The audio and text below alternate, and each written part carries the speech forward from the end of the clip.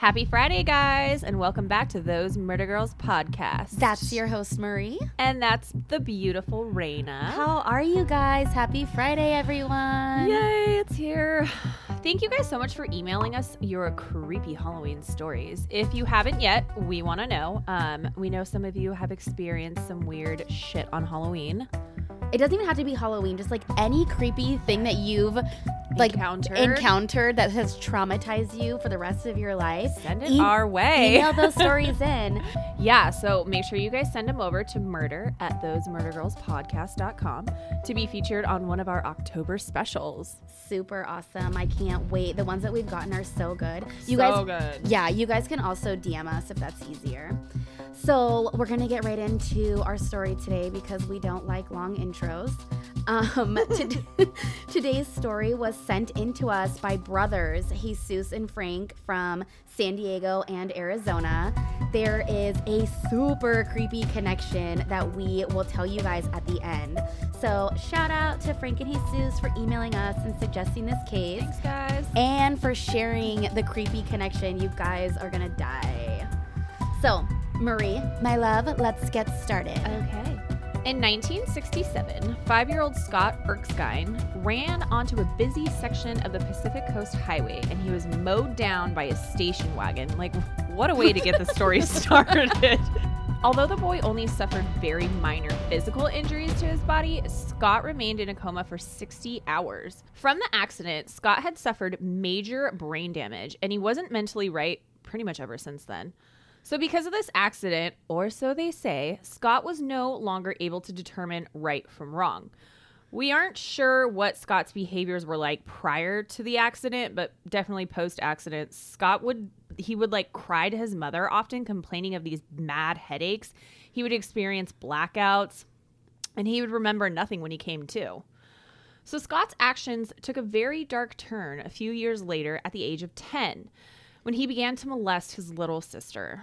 Scott would force his baby sister to perform sexual acts on him, threatening her life if she ever told anybody. Scott moved on and began to molest his sister's friends who would come over to play, also threatening their lives if they ever told a soul. I just want to kill this motherfucker myself. Yeah, he's disgusting. So prior to the age of 15, Scott was no longer within the general population of students at Southwest Junior High School in San Diego. He was segregated and he was placed in classes for those who had, special needs. Scott was clinically diagnosed with a mental disorder and he was known by most people to be emotionally disturbed. At the age of 15, Scott had been confined to a juvenile detention center from which he escaped from. So upon escaping, Scott had approached a 13-year-old girl. He sexually assaulted her at knife point. Scott let her go, thankfully, and he laid low until the next morning. And then at that time, he sexually assaulted a 27-year-old woman on her morning job. Again, at knife point. That's 2 women being horrifically assaulted in less than 24 hours by Scott. Scott had tried to live a normal life despite his mental capacity and his violent sexual urges. He would even attempt to apply for jobs. So it was one day in 1980 at the age of 18 when Scott was headed to an interview, get this, as a camp counselor. Oh, God. Yeah, seriously. When Scott let his violent urges take over, Scott spotted a boy on a bike on his way to the interview. He was able to get a hold of this boy and he beat him until he was unconscious and then brutally raped him. Scott was arrested and thrown back into the juvenile detention center where he was incarcerated. So while he was incarcerated, he was later charged with the forcible rape of a male inmate. Scott was then frightened to go to an adult prison for this rape. Oh, now you're afraid to go to an adult prison? Yeah. You okay, don't want to get what you've been giving. Let's take pity on you. Yeah, no. So he pleaded with the judge to please allow him to serve his sentence at the juvenile center. At this time, his mom had been petitioning with the court to have him admitted into a mental institution.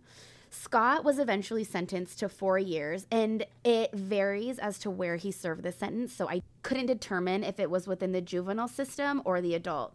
But Scott ended up serving the entire sentence, and he was paroled in 1984. So by this time, he was about 18 or 19 years old. So at the age of 31, Scott does it again. Now, this time, he takes a woman hostage into his home for several days. Scott raped and sodomized her countless times before setting her free. The victim immediately reported this days-long torture to authorities, and Scott was arrested. He was charged with rape and kidnapping and given 70 years in prison. For these crimes, he was also told that he must register as a sex offender. As required by the sex offender registry, Scott was asked to provide a DNA sample that was entered into the national database. In 2001, a cold case squad in San Diego, California, reopened an 8-year-old case involving the murder of 13-year-old Charlie Keever and his friend 9-year-old Jonathan Sellers. They were brutally murdered and mutilated while on a bike ride in 1993. Now, in 2001, with the explosive advancements in DNA testing since, the 1993 murders, officers on the Keevers and Sellers case submit a cotton swab with a semen sample taken from Keever's mouth, and they send it to CODIS in hopes of finding a match. San Diego cold case detectives notified a short time later that they did in fact have a match. The DNA sample on the swab taken from Charlie's mouth came back as an exact match to the none other than Scott Erskine. 2 cigarette butts found near the boys were also traced back to him. The day of the boys' murders, 13-year-old Charlie Keever rang the doorbell of 9-year-old Jonathan Sellers' home, and it was a brisk Saturday morning on March 27th, 1993. They wanted to go for a bike ride. So Jonathan heard Charlie at the door and asked his mom with excitement if he can go outside and play. Melina, John's mom, walks over to his room to see if he had finished cleaning it up and tells him, "Nope, not just yet. You haven't finished your morning chores." She then walks to the front door to let Charlie know that John's going to be just a little while. He had to finish cleaning his room and doing his chores. It's a Saturday morning ritual, okay? So Charlie smiles and says, okay. John is back inside cleaning his room as fast as he can, and John asks his mom again now if it was clean enough, if he could go out and play. She looks in, and she's not exactly pleased with what she sees, but she looks down at him and says, yes, it's clean enough, knowing he really just was itching to go outside and play with his friend. John runs out, grabs his shiny new bike. It was an early birthday gift from his aunt. And they head out for the day, knowing to be back by 5 p.m. for dinner. Their first stop is for burgers, specifically for the Bigger, Better meal from one of their favorite places to eat, Rally's. From there, the boys headed over to a flower shop nearby. John walked inside while Charlie stayed outside with their bikes. Get this, you guys. Jonathan walked up to the florist and told her that he and his friend wanted to buy their mom a rose and asked how much. Oh, that's so sweet. I know. She told him how much, and he thanked her. He went back outside, hopped on his bike, and him and Charlie rode off. Can you just imagine this entire thing going down? How sweet. I know. So sweet. So unfortunately, this was the last time that the boys were ever seen alive. From the flower shop, the boys hopped on a trail along Otay River. This trail was a pretty good ways from home, and Melina Sellers, Jonathan's mom, she said that she would never let John ride that far away from home. So it's now 5 p.m. at the Sellers' house, and Jonathan hasn't arrived for dinner. Knowing John's with Charlie, Melina asks one of John's siblings to call over to Charlie's house to let him know that it was time to come home. They call over, and they end up getting the family's answering machine. So John's family waits around, and there's no sign from either boy. A little while later, Charlie's mom, Maria, comes up to their door to pick up Charlie because it was getting a little bit late, and she didn't want him riding home all by himself. When Melina sees Charlie's mom at the door, her heart sinks. The mothers begin to exchange their worries, now realizing that their sons are missing. Both mothers hop into Maria's car to go out to look for them. First, they stopped at a few of the friends' houses that the boys were known to play at, and none of them had seen them anywhere. Knowing their boys would never stay out late willingly, they head back to John's house to call the police. The police arrive and take a report. After that, Melina and her family jump into the car to start making some stops at places the kids were known to play at. While they're out, it starts to rain. At that point, Melina says that's when she knew her little boy Jonathan was dead. Melina then heads back to the family home and immediately calls a family meeting, preparing Jonathan's 5 siblings for the news she knew was coming. The next day, police arrive at Jonathan's home, letting them know that the remains of 2 boys were found, but not yet identified. A shattered Melina faints. She says to this day she remembers very little about that visit from the police that day. Earlier, the Sellers had spoken to the local media, desperately trying to get the word out about the boys' disappearance. So later that day, the family is waiting for the segment to air on the local news. The family is then caught off guard when the news reports that the boys' bodies had in fact been identified as Charlie and Jonathan. It's just so sad that the media got it out and like the police didn't even have the chance to properly inform the family of. I know. It's just devastating. This story was honestly really hard to write. It was. Poor family. It's too close to home. These poor innocent boys. Like, we have kids of our own, and I just can't imagine. Melina had been in her room at this time alone, and she said that she could hear the family in the other room begin crying and screaming. She said she instantly started to do the same. She always did her best to keep her spirits up after hearing the devastating news that her little boy was never coming home. She put her faith in God's hands, knowing that she still had 5 other children to raise, and heartbreakingly, Jonathan's twin sister, Jennifer, her birthday was just 22 days away, and it would be the first that she'd celebrate without her brother. Melina says her strength has got her through to today, focusing on each one of her children and the Lord. The Charlie Keever Jonathan Sellers Foundation was born in light of the boys' horrific murders. The foundation was founded by Jonathan's father to keep the boys' memories and spirits alive and to educate children on how to stay safe. From their website, their mission reads, quote, "Our mission is to promote the safety and well-being of children through education and preventing child abduction and exploitation, and provide support for families who have lost a loved one at the hands of another. Our vision and my greatest desire are to ensure that this tragedy does not happen again." Aww. End quote. A park was opened in honor of Charlie and Jonathan in 2012. It was called the Charlie Keever and Jonathan Sellers Outdoor Education Center. The park features large telescopes, climbing rocks for children, and their mothers helped design the concept of the park. It's a positive place that they and others can visit to celebrate Charlie and John's lives. So much is done to honor these boys whose lives were just robbed of them. It's really amazing. An annual candlelight vigil is in San Diego, welcoming anybody in the community who has suffered a loss of a murdered loved one. Everyone is invited to come out and offer support or seek it. Jonathan and Charlie's moms are forces to be reckoned with. I've watched interviews with them, and they are just the most beautiful souls. John's mom is a community advocate. She's the co-founder, executive director for the Boys Foundation. She has also written a book called Always Fly Away. It's a children's safety book. And you guys, this book is available on Amazon right now. Reyna, I think she actually just bought a copy. I did. I haven't gotten it yet, though. Yeah. Yeah.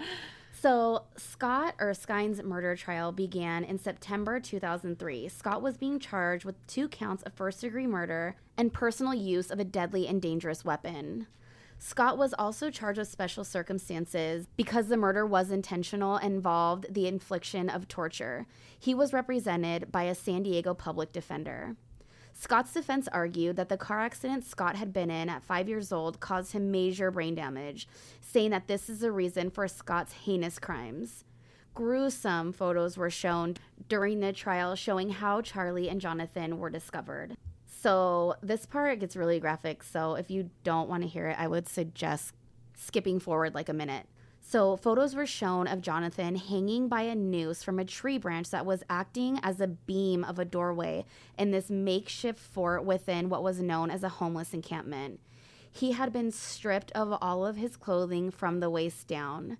He was gagged and his limbs were bound. There were obvious signs of sexual assault. Jonathan's buddy, Charlie, was not too far away. His little body was in the same condition. The only difference is that Charlie was laying on the ground. He had suffered severe bite wounds on and around his genital area, which the coroner determined he suffered while he was still alive.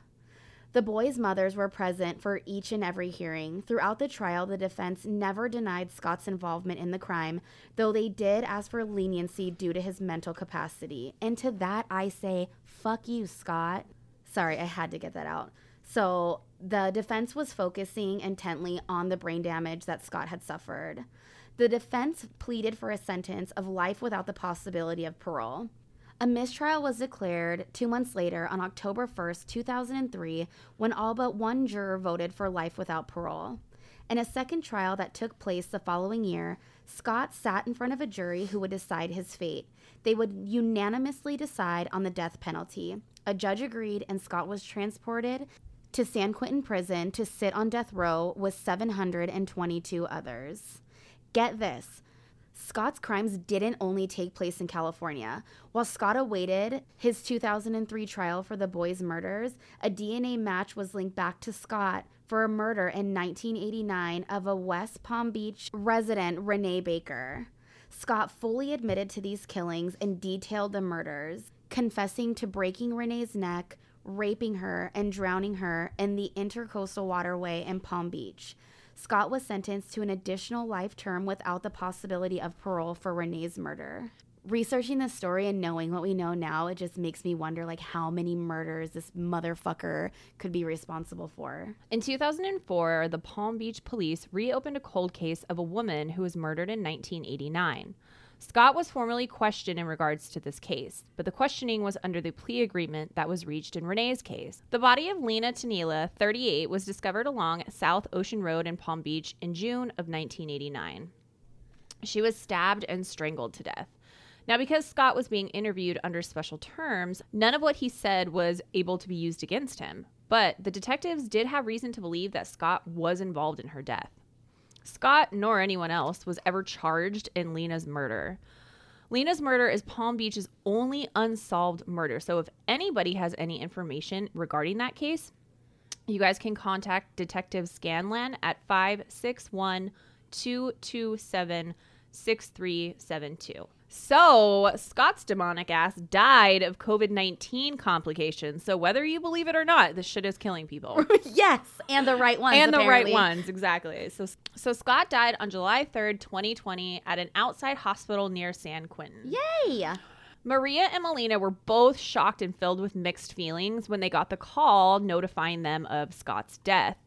Maria had made multiple attempts to visit Scott for answers to all of her lingering questions, but Scott denied all of her requests. One question she wanted to know was, how did he lure the boys to that makeshift fort? Both of the moms know that those boys would not have gone willingly. I mean, these are questions that they'll never have answers to. John's mom, Melina, said, "It is over. That part is over." She said, "He's gone. I don't have to think of him. I don't have to go to the trials or any courts. I have a lot of emotions going through me because of this. In a way, I feel like we can breathe.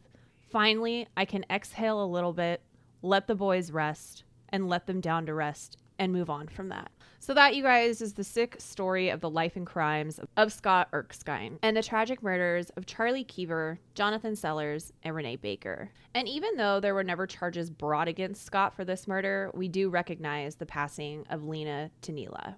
I feel like this is one of the most heavy cases that we've covered. Not that we're comparing any of these tragedies to one another, but I think so too. It is just a very heavy case. Yeah. It's a very tragic case. As mothers both, it's just absolutely, my heart's definitely can't go imagine. out to both mothers. So we're going to wrap this episode up by telling you the connection here from our listeners. So Jesus and Frank, again, they're from San Diego and one of them's from Arizona, wrote in because one of the brothers, Frank, had an encounter with Scott. Oh my gosh. When he was a teenager. So Frank and a group of his friends had been playing basketball at the South Bay Rec Center in San Diego. It's like right by the U.S.-Mexico border. So Frank and his friends were done with their game and they were like grabbing their stuff and they started to walk home. Their walk home would have been like 10 minutes, I think, max, because it was only like 2.5 blocks away from the center. So the boys are walking home and they said that they had like a really uneasy feeling come over them. Super strange. They were walking home, they had like all this adrenaline going because they had been playing basketball and they just had this feeling like sink in. So Frank said that he looks up and he sees a man staring straight at him with the coldest stare. And you guys, this is photo number 1 on our social media. This is the stare that Scott was giving Frank and his group of friends when they were walking home. So Frank was about 16 at the time, and he said to himself that if he wasn't with his friends, that he had a feeling that this guy was going to kill him right then and there. So he was totally freaked out. They pick up speed, and thankfully they all made it home safe. So it's about a year or so later when Frank was watching the news with his mom that they see Scott's photo being shown on the news in connection with the Keever Sellers murders. So Frank sees Scott's photo, and he said that same feeling came about him again. He immediately knew that Scott was the man that he had seen walking home from the rec center that day, staring at him with the coldest stare. That is so freaky. So scary. You guys, what a connection. Go over to our social media and just look at the first photo of Scott. That is what Frank and his friends seen that day. I have the chills right now. Oh my gosh. Yeah. So glad you made it home, Frank. Yeah, and you were able to write us in. Thank you. 30-something years later. So you guys, if you have had an encounter with a killer or close call like Frank's, thank God you're still here, Frank. Email us so we can feature you on one of our October specials. Our email is murder@thosemurdergirlspodcast.com, or you can just message us on social media if that works too. Please don't forget, head over to Apple Podcasts or wherever you're listening now and give us 5 stars and help us move up the charts, guys.